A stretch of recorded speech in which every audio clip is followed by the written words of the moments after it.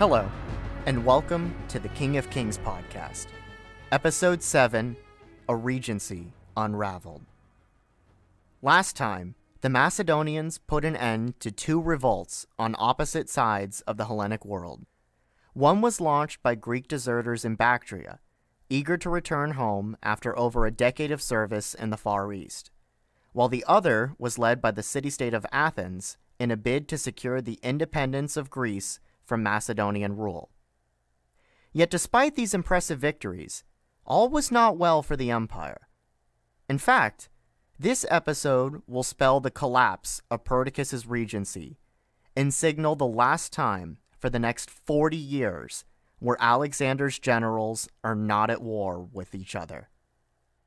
But in order to explain how the regency of Perdiccas came undone, we have to take our story back just a bit to his invasion of Cappadocia. This relatively obscure conflict would indirectly herald the beginning of the Wars of the Diadochi and mark the end of the ancient Greco-Persian Wars. I say this because Cappadocia had, for the better part of the past decade, served as the last bastion of Persian resistance to Alexander the Great. And as we covered in previous episodes, the former Achaemenid satrap Ariarathes had stubbornly clung on to the province against all odds, defeating the commanders Alexander had previously dispatched in order to bring the region under Macedonian control. But by the time of Alexander's death, the rogue Persians' defiance had reached its limit. Having secured the power of the regency for himself, and with two of the most immediate threats to the Macedonian Empire's stability now dealt with, Perdiccas planned to put an end to Ariarathes and his independent kingdom once and for all, and to install Eumenes as satrap of Cappadocia, just as the Greek secretary had been promised at the partition of Babylon. Yet Antigonus just flat out ignored Perdiccas' directions when he was ordered to join forces with Eumenes, while Leonidas, meanwhile, chose to march his army in the opposite direction, into Europe, where he sought to aid Antipater during the Lamian War, and to marry Alexander the Great's sister Cleopatra as part of his own plan to seize the Macedonian throne. The refusal of these two satraps to take orders from the royal government in Babylon was an ominous sign for Perdiccas, made all the worse when Eumenes returned from Asia Minor in the spring of 322 BC. Around the same time that the Athenians were laying siege to Antipater in the west, and Python was marching to subdue the Greco-Bactrian revolt in the east. Eumenes brought with him news that Leonidas hadn't just deserted his post, but he had lined up a marriage with Cleopatra and was plotting to claim the Argead throne and challenge Perdiccas for control of the empire. In many ways, the report came as a shock. Leonidas and Perdiccas had been friends, and the two had previously been brothers in arms as members of Alexander's bodyguard, the Somatophylix. But despite their history, the pair had fallen out with one another over the past year. Either intentionally or by accident, Perdiccas had slighted Leonidas at the partition of Babylon, denying him a seat on the Regency Council after one had originally been promised to him. Instead, Perdiccas had granted Leonidas the satrapy of Hellespontine Phrygia, a decent enough prize for a run-of-the-mill general, but a poor reward for a member of Alexander's inner circle. And now, hardly 6 months later, Leonidas was angling to get his revenge on his former friend. But at this point, however, the feeling was quite mutual. Likely enraged at the betrayal that he had just suffered at the hands of his old comrade, Perdiccas took matters into his own hands. With the entire royal family and army in tow, the regent of the empire marched north from Babylon, aiming to put an end to one rebellion and to nip another in the bud before it could begin. But as we know, neither Perdiccas nor Leonidas would ever get the chance to settle the score between them. Shortly after arriving on the doorstep of Cappadocia with his army, Perdiccas was informed that Leonidas had been killed almost immediately after setting foot in Europe, falling victim to the Athenians and their Thessalian allies during the Lamian War, For Perdiccas, it was a fitting end to a would-be usurper. And with Leonidas's body now being prepared for burial rather than battle, the regent of the empire could turn his attention to Ariarathes at last. The former Persian satrap was now 82, and had lived through the reigns of no less than 4 Achaemenid kings, 5 if you count himself. Ariarathes claimed descent from Cyrus the Great, the founder of the Persian Empire, and his family had served as satraps of Cappadocia for generations. In 350 BC, he inherited the satrapy after the death of his father, Ariamnes, and by all accounts, Ariarathes was quite successful as a governor, to the point that he was able to send military reinforcements to Egypt when the Achaemenids reconquered the kingdom in 343 BC. His loyalty to the House of Cyrus would continue well into the twilight years of the Persian Empire, as even after the Battle of Gaugamela, Ariarathes continued to lead a Persian resistance campaign in the mountains of central Anatolia. When we did our tour of the western half of the empire back in episode 3, I mentioned that a Macedonian by the name of Epistomenes had been charged with securing Cappadocia and defeating the Persians. But unfortunately for Epistomenes, he ultimately failed in this task, and disappeared from the historical record altogether after the Battle of Issus in 333 BC. But Perdiccas was no Epistomenes. With his arrival in Cappadocia came the core of the Macedonian royal army, and with no further distractions to tie him down anywhere else, the regent of the empire was free to focus all of his efforts on this last Persian holdout, led by a man who had seemingly never gotten the memo that the Achaemenids were long gone, and that his time was long past. In the summer of 322, around the same time that Craterus was crossing over into Europe, the invasion of Cappadocia began. As Macedonian troops marched into the satrapy, Perdiccas was joined by Eumenes at his side. By now, the secretary had more than proved his faithfulness, and he had recently been elevated as a member of the regent's inner circle, joining the ranks of powerful men like Seleucus, Perdiccas' chief lieutenant, who had been appointed commander of the companion cavalry after the latter became regent of the empire. And speaking of Seleucus, this podcast has introduced a large cast of colorful characters over the past half-dozen episodes, and it might be hard to keep track of everyone. Having struggled with this myself at times, I'd like to reassure those listeners who are worried about remembering yet another historical figure and are wondering whether or not this Seleucus guy will play an important role in our story. And to that, I promise you, he will, in more ways than one. But don't worry, Seleucus isn't on the test today. We'll circle back around to cover his background and rise to prominence down the line. For now, our focus is on Eumenes, who just joined this cavalry commander as a member of the Macedonian Regency Council. It was an honor a Greek bookkeeper could hardly dream of, but a loyal satrap of the empire could. Only, Eumenes wasn't a satrap, at least not yet, and Ariarathes intended to keep it that way. Having ruled the region for nearly 30 years, the Persian king had grown quite wealthy, and those funds would now be put to good use. At the onset of the Cappadocian War, Ariarathes managed to muster a truly massive army, numbering 30,000 infantry and 15,000 cavalry. Comprised largely of native Cappadocian and hired Greek mercenaries, this was a force even larger than the one Athens in the Greek city-states could muster to face Antipater during the Lamian War, and it was nearly twice the size of the army that deserted in Bactria. As much as Perdiccas may have wished to simply bypass the Cappadocians and begin sieging their cities right away, Ariarathes had fielded a force simply too large to be ignored. For the first time since Alexander's campaigns in India, the Royal Macedonian Army, the same army that had been with Alexander when he died in Babylon, would have to fight an enemy in pitched battle. But sadly, our knowledge of the Cappadocian campaign is quite limited.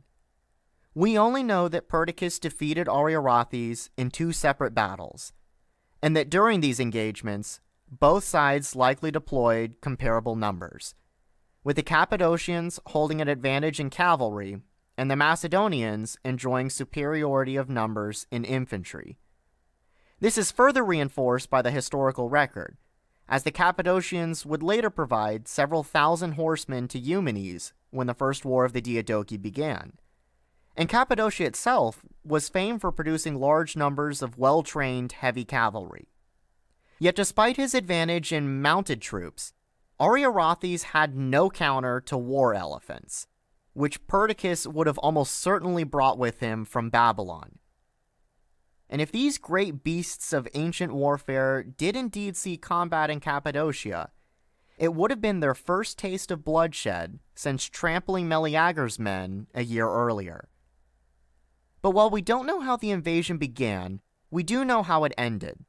Cappadocia eventually fell to the battle-hardened Macedonians, and the last independent Persian kingdom was conquered by Perdiccas, who swiftly installed Eumenes as the region's satrap, fulfilling his promise that had been made at Babylon a year earlier. But what about Ariarathes? Accounts differ as to how exactly he met his fate. According to Diodorus, Perdiccas slew 4,000 Persians in battle and captured another 5,000, among them Ariarathes himself. The king of Cappadocia was subsequently tortured and crucified, or possibly burned at the stake, along with his entire family. However, Diodorus contradicts his own claim later on in his Library of History, stating that Ariarathes fell in battle and that his adopted nephew, Ariarathes II, escaped with a band of followers into Armenia, which remained unconquered by the Macedonians. The solution to these contradictory statements can be found in later historical records. For one thing, Plutarch helps to confirm the theory that Ariarathes was indeed captured, and most scholars today accept that the king was executed by Perdiccas rather than being killed in battle. Yet, we know that not every member of Ariarathes' family was executed by the Macedonians, as numismatic evidence confirms the existence and survival of Ariarathes II, who indeed managed to escape the clutches of Perdiccas and flee to Armenia. This wouldn't be the last that we hear of the exiled Persian either. In 20 years, he would take advantage of the chaos of the Wars of the Diadochi to invade the kingdom his uncle had established.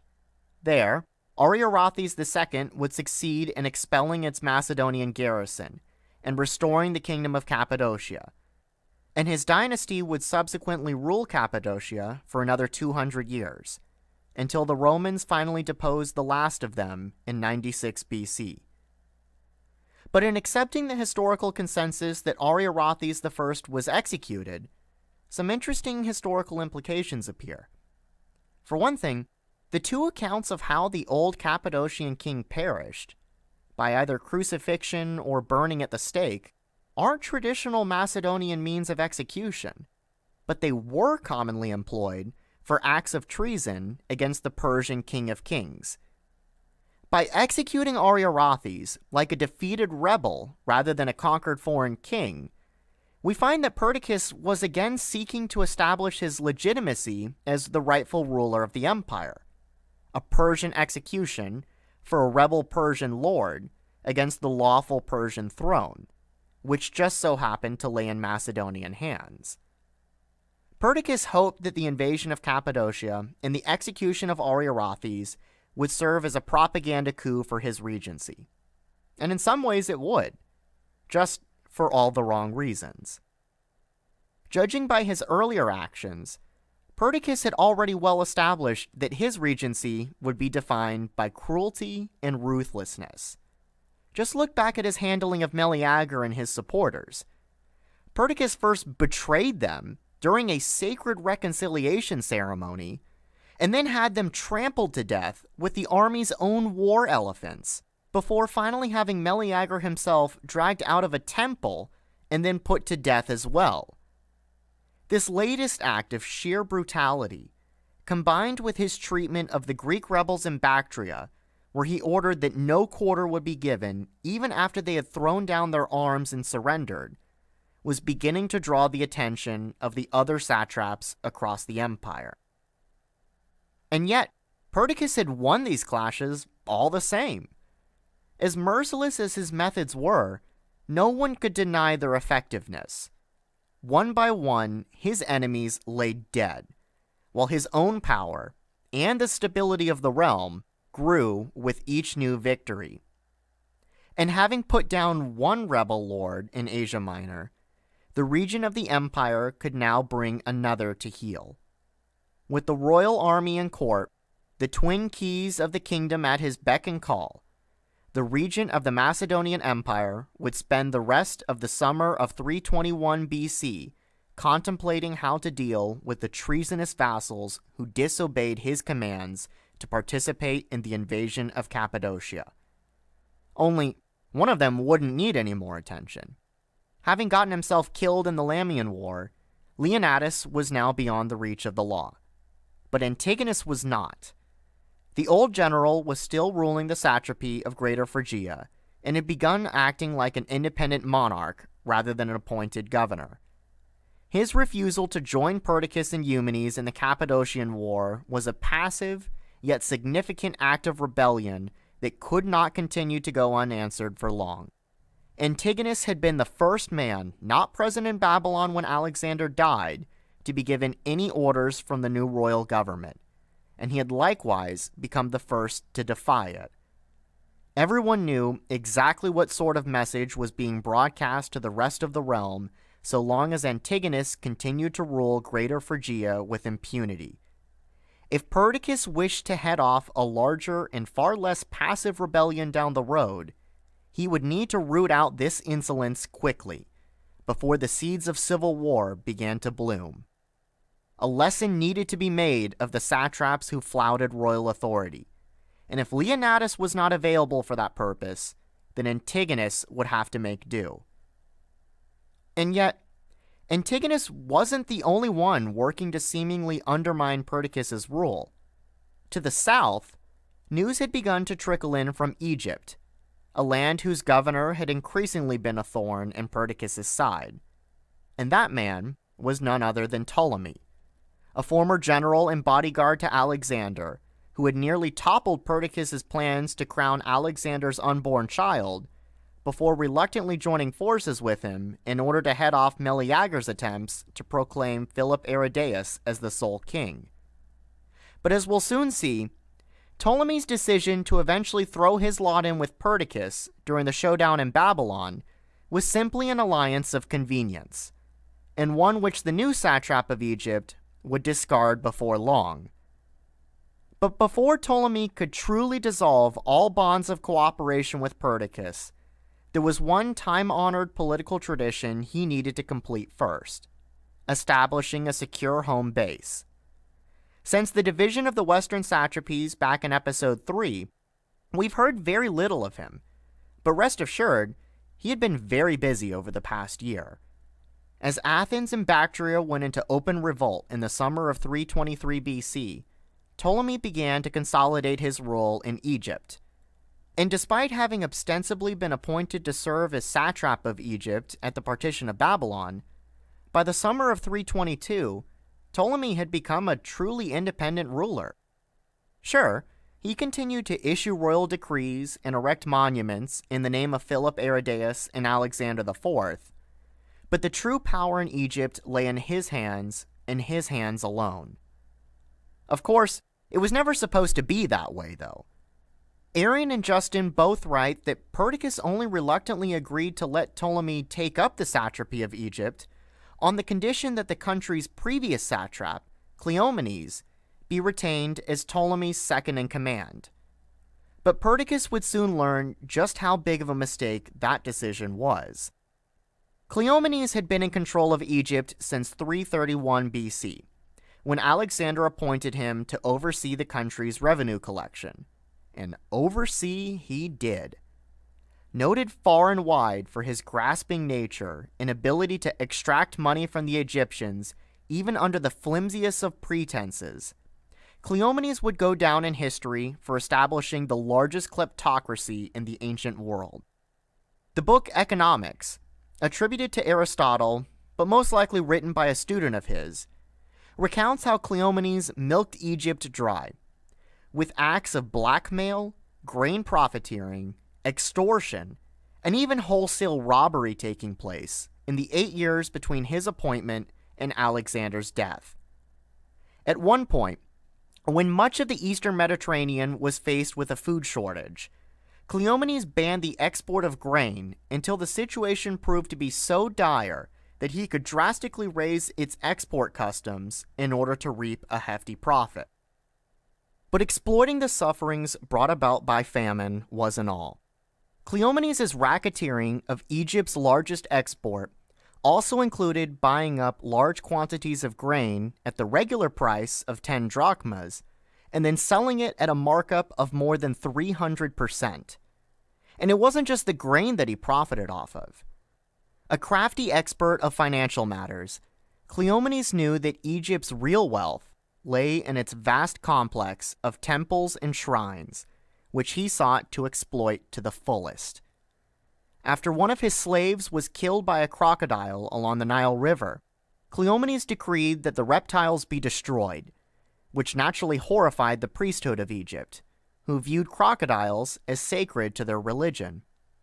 They handed over gold from temples all across the Nile River Valley in order to have the order rescinded.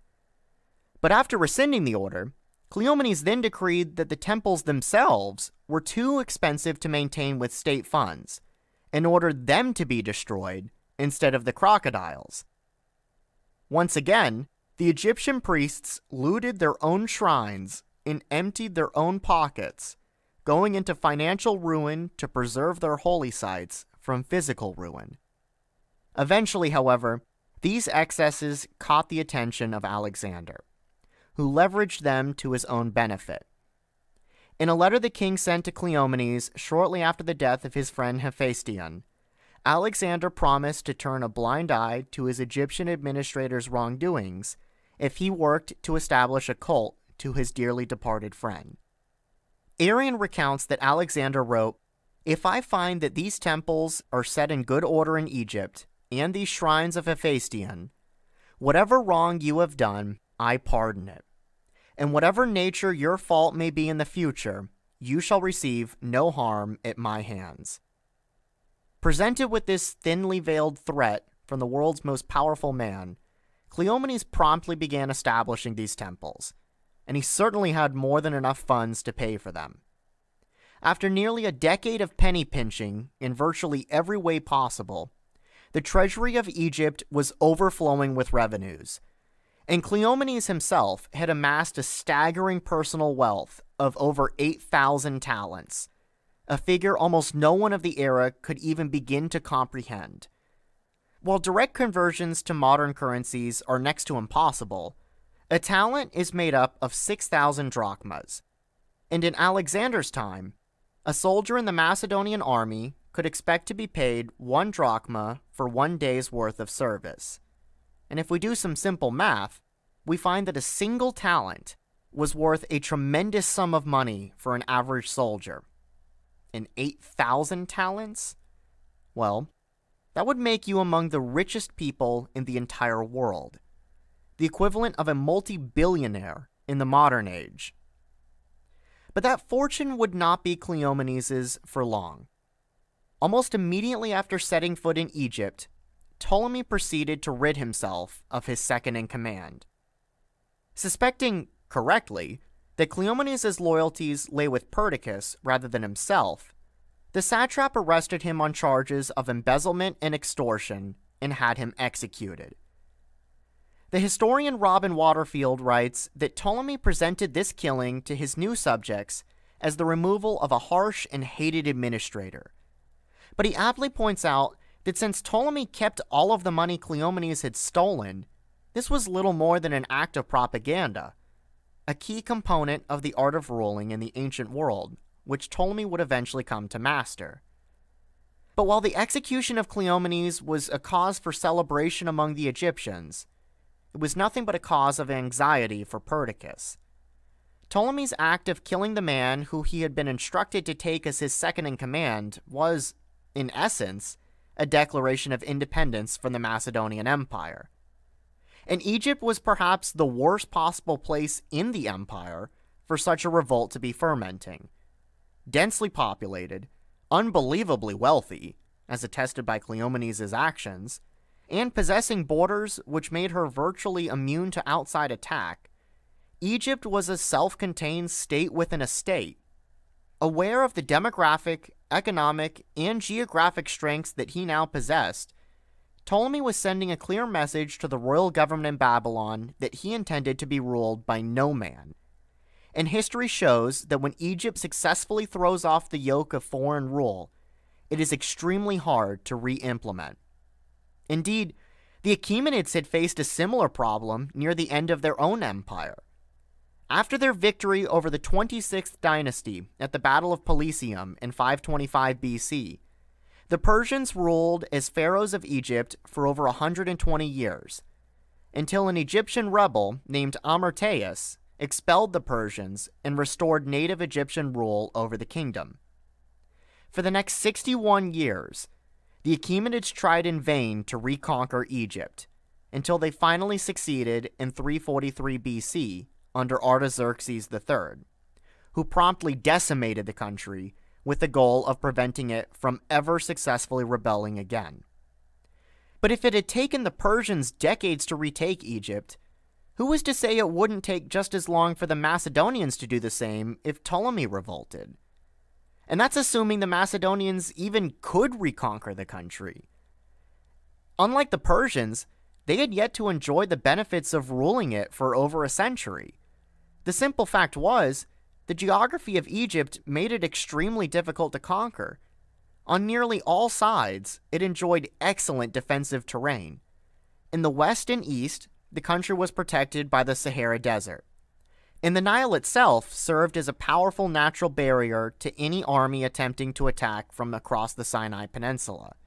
While to the north, a seaborne invasion would be nearly impossible to pull off thanks to the Nile Delta, and the cataracts of the Nile made attacking from the south difficult as well. In truth, Ptolemy had effectively cut off a chunk of Alexander's empire for himself.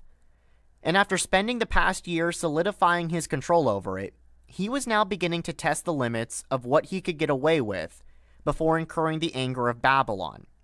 So far, it appeared there weren't any limits at all.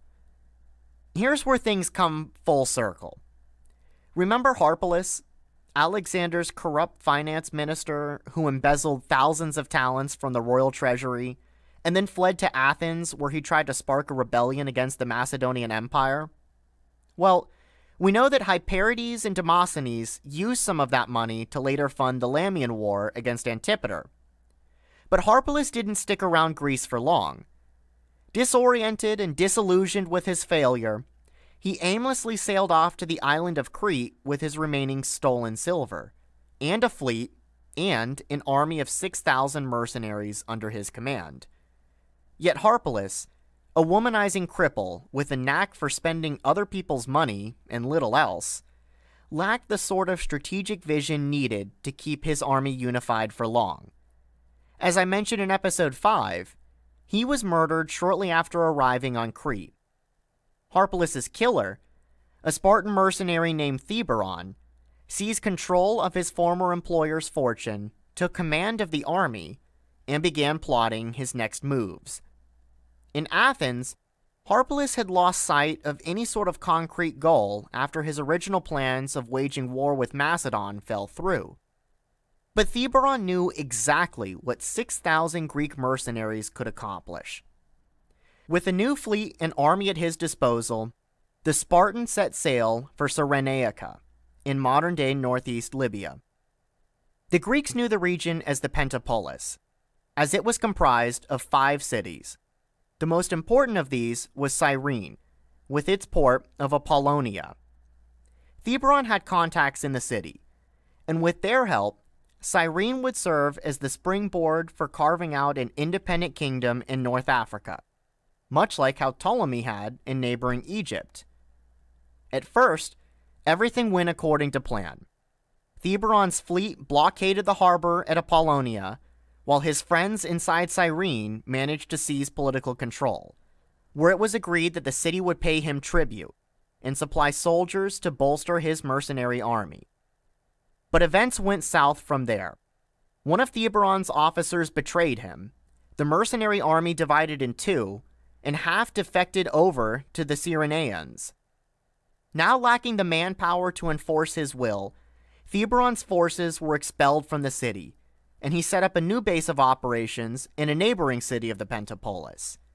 From there, the Spartan used his naval supremacy to continue blockading Apollonia, intercepting merchant goods coming in and out of the city to hire new mercenaries from the Peloponnese back home in Greece. Yet as effective as this strategy was, it began to attract the attention of Carthage in the west. The great merchant republic relied heavily on maritime trade, which was now being threatened by what the Carthaginians viewed as a band of pirates operating in the eastern Mediterranean. Before long, Carthage was called into the conflict by their trading partners in the Pentapolis, and began sending military aid to Cyrene. With the entry of a major regional power, it seemed that an all-out war was brewing in the eastern Mediterranean, right on Egypt's doorstep. From his capital at Memphis along the Nile River, Ptolemy was bombarded by a stream of dispatches, relaying the bizarre series of events unfolding in the west. For those keeping score back at home, the silver that Theberon was using to fund his conquest of Cyrenaica had changed hands 3 times now. The Persians had struck it, Alexander had seized it, Harpalus had stolen it, and now Theberon was spending it to hire scores of mercenaries from across the Hellenic world. They flocked to the Spartans' banners by the thousands, most for money, and a few simply for adventure.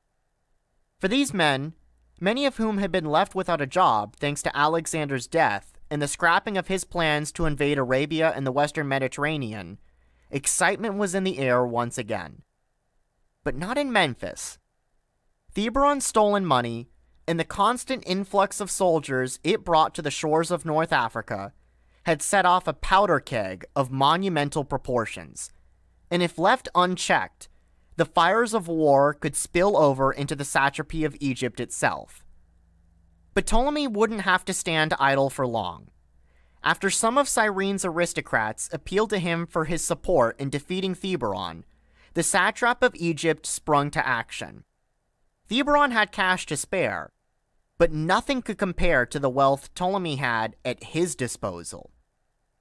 Putting Cleomenes' fortune to work, he beat Theberon at his own game, outspending the Spartan warlord in the bidding war for new mercenaries, and raising the finest army money could buy.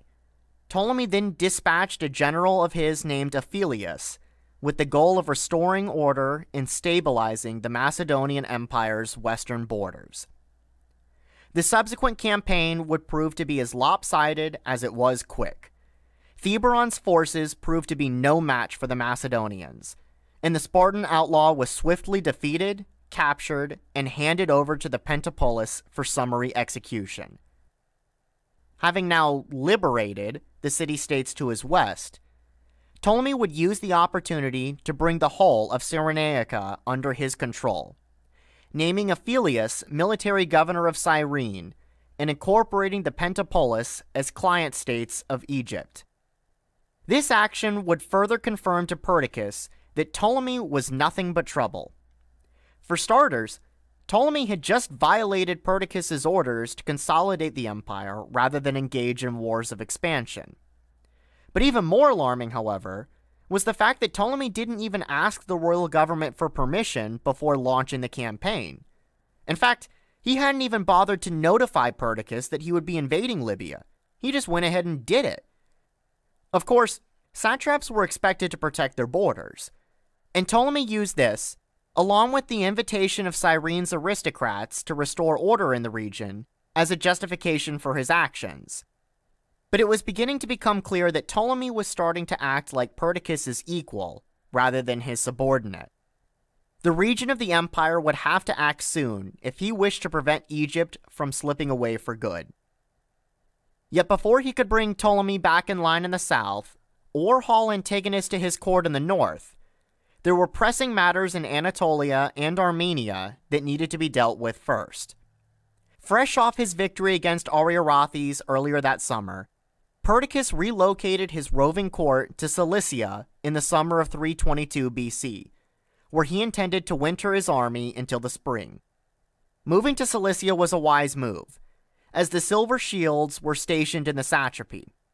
These elite Macedonian troops, led by their captain Antigones, were widely believed to be the greatest soldiers in the entire world. Even though many of these soldiers were in their 50s and 60s, this reputation was well-deserved, as the coming events would more than prove. Yet despite their unparalleled experience and unmatched skill on the battlefield, Craterus had foolishly left these men in Asia when he crossed over into Europe, allowing Perdiccas to incorporate them into his own army. But the Silver Shields wouldn't be the only addition to the regent's party. While in Cilicia during the winter, Perdiccas shook up the local administrative structure, replacing the regent's satrap with another Macedonian officer named Philoxenus, while bringing Philotas, the previous satrap, into the regency's inner circle, possibly as a replacement to Eumenes, who had just been given his own first major military assignment. As we know, the remnants of Ariarathes' Persian army, including his nephew Ariarathes II, had fled to Armenia after their defeat by the Macedonians, and Neoptolemus, the general Perdiccas had previously dispatched to pacify the region, had instead thrown it to chaos. Hoping to deal with the quagmire in Armenia before it required the full attention of the royal army, Perdiccas reached out to Eumenes, who had been left behind in neighboring Cappadocia, to organize his new province to his liking. The secretary-turned-satrap had demonstrated in the campaign against Ariarathes that he was more than just a competent bookkeeper. He was a competent commander as well. And so, trusting his Greek subordinate to use his diplomatic and military skills to sort out the mess Neoptolemus had created, Perdiccas tasked Eumenes with restoring peace to Armenia. In this assignment, Eumenes once again showed his worth as a superb organizer and logistics expert. Using the promise of tax cuts for the local nobility, combined with an offer of free horses for the Cappadocian warrior class, the newly appointed satrap managed to raise a considerable force of several thousand horsemen from the very lands that he had just helped to conquer just months before. But that wasn't all. Eumenes then proceeded to drill this newly minted foreign army in the Macedonian style of fighting. And satisfied with his work, the satrap of Cappadocia invaded Armenia and brought the anarchy Neoptolemus had instigated to a quick end. In his first independent campaign, Eumenes had proven to Perdiccas that he was a competent field commander in addition to being a faithful ally. Yet as he climbed up the ladder of power, Eumenes was making enemies of his own, as he began to surpass even Macedonian generals in influence. Among them was Neoptolemus, who wouldn't forget that a Greek secretary had outshined him in Armenia. But while Eumenes was working to restore order in Armenia, Perdiccas began doing the same in Pisidia, the last piece of unruly land in Asia Minor. Located in the mountains of southeastern Anatolia between the satrapies of Lycia, Caria, and Phrygia, Pisidia was a wild and rugged landscape, with even wilder people. For over 1,000 years, the Pisidians had rejected foreign rulers. Hittites, Lydians, and even the Persians had failed to gain their submission. These fierce people continued to stubbornly cling to their independence. It was the Pisidians that had killed the first husband of Antipater's daughter Phila, after he had been appointed satrap of the region by the late king. And for the crime of resisting Macedonian rule, Perdiccas sought to lay waste to the two major towns which the Pisidians called home, Loranda and Isora. In a lightning campaign, the Macedonians sacked the former and razed it to the ground, while Perdiccas had all of the men executed and all of the women and children sold into slavery. But once news of Loranda's destruction had spread, the inhabitants of Isora chose to deny the Macedonians the pleasure of imposing a similar fate on them as well. After withstanding Perdiccas' onslaught for 2 days, the Isaurians ended things on their own terms, setting fire to their town and throwing all of their worldly possessions into the bonfire. When the Macedonians began to breach the town's walls, the defenders then flung themselves into the inferno. Isora was quickly engulfed by flames. Astonished at what was taking place, Perdiccas and his officers pulled back their forces to allow the fires to die out. The next day, the Macedonians entered the ruins of Isora, working their way through charred homes and cooked bones in search of pools of melted gold and silver. It was a gruesome victory, but a victory nonetheless. Slowly but surely, Perdiccas was methodically clearing the way from Babylon to Europe, laying the groundwork for what he hoped to be the biggest move of his regency yet, the burial of Alexander the Great. For nearly 2 years, preparations have been made to transport the king's body back to its intended burial site in Macedon. At last, those preparations were complete. Though the king's great funeral train and the momentous journey his body would take after departing Babylon in the spring of 321 BC will have to be covered in the next episode. For now, with Alexander's body having just departed Babylon, and with Anatolia and Armenia now pacified, Perdiccas was ready to tie up another loose end, the wedding knot with his new wife. As we've discussed before, he had married the daughter of the Persian satrap Atropates at the Susa weddings in 324 BC. But those weddings had simply been one part of a larger process of fusing the Greek and Persian worlds together, a process that was now abandoned with Alexander's death. As a result, Perdiccas annulled the marriage Alexander had arranged for him, like nearly everyone else in the Macedonian officer corps, with the exception of his lieutenant Seleucus. In the previous 2 episodes, I mentioned that Perdiccas had opted to marry Nicaea, daughter of Antipater. The details of this political alliance were hashed out well in advance of the Cappadocian campaign, and now that both Greece and Anatolia had been pacified, the match could finally proceed without interruption. But fate would have different plans. Next time, Perdiccas will be presented with an offer he cannot refuse. Alexander's body will be seized on its route to Macedon, and the wars of the Diadochi will finally begin.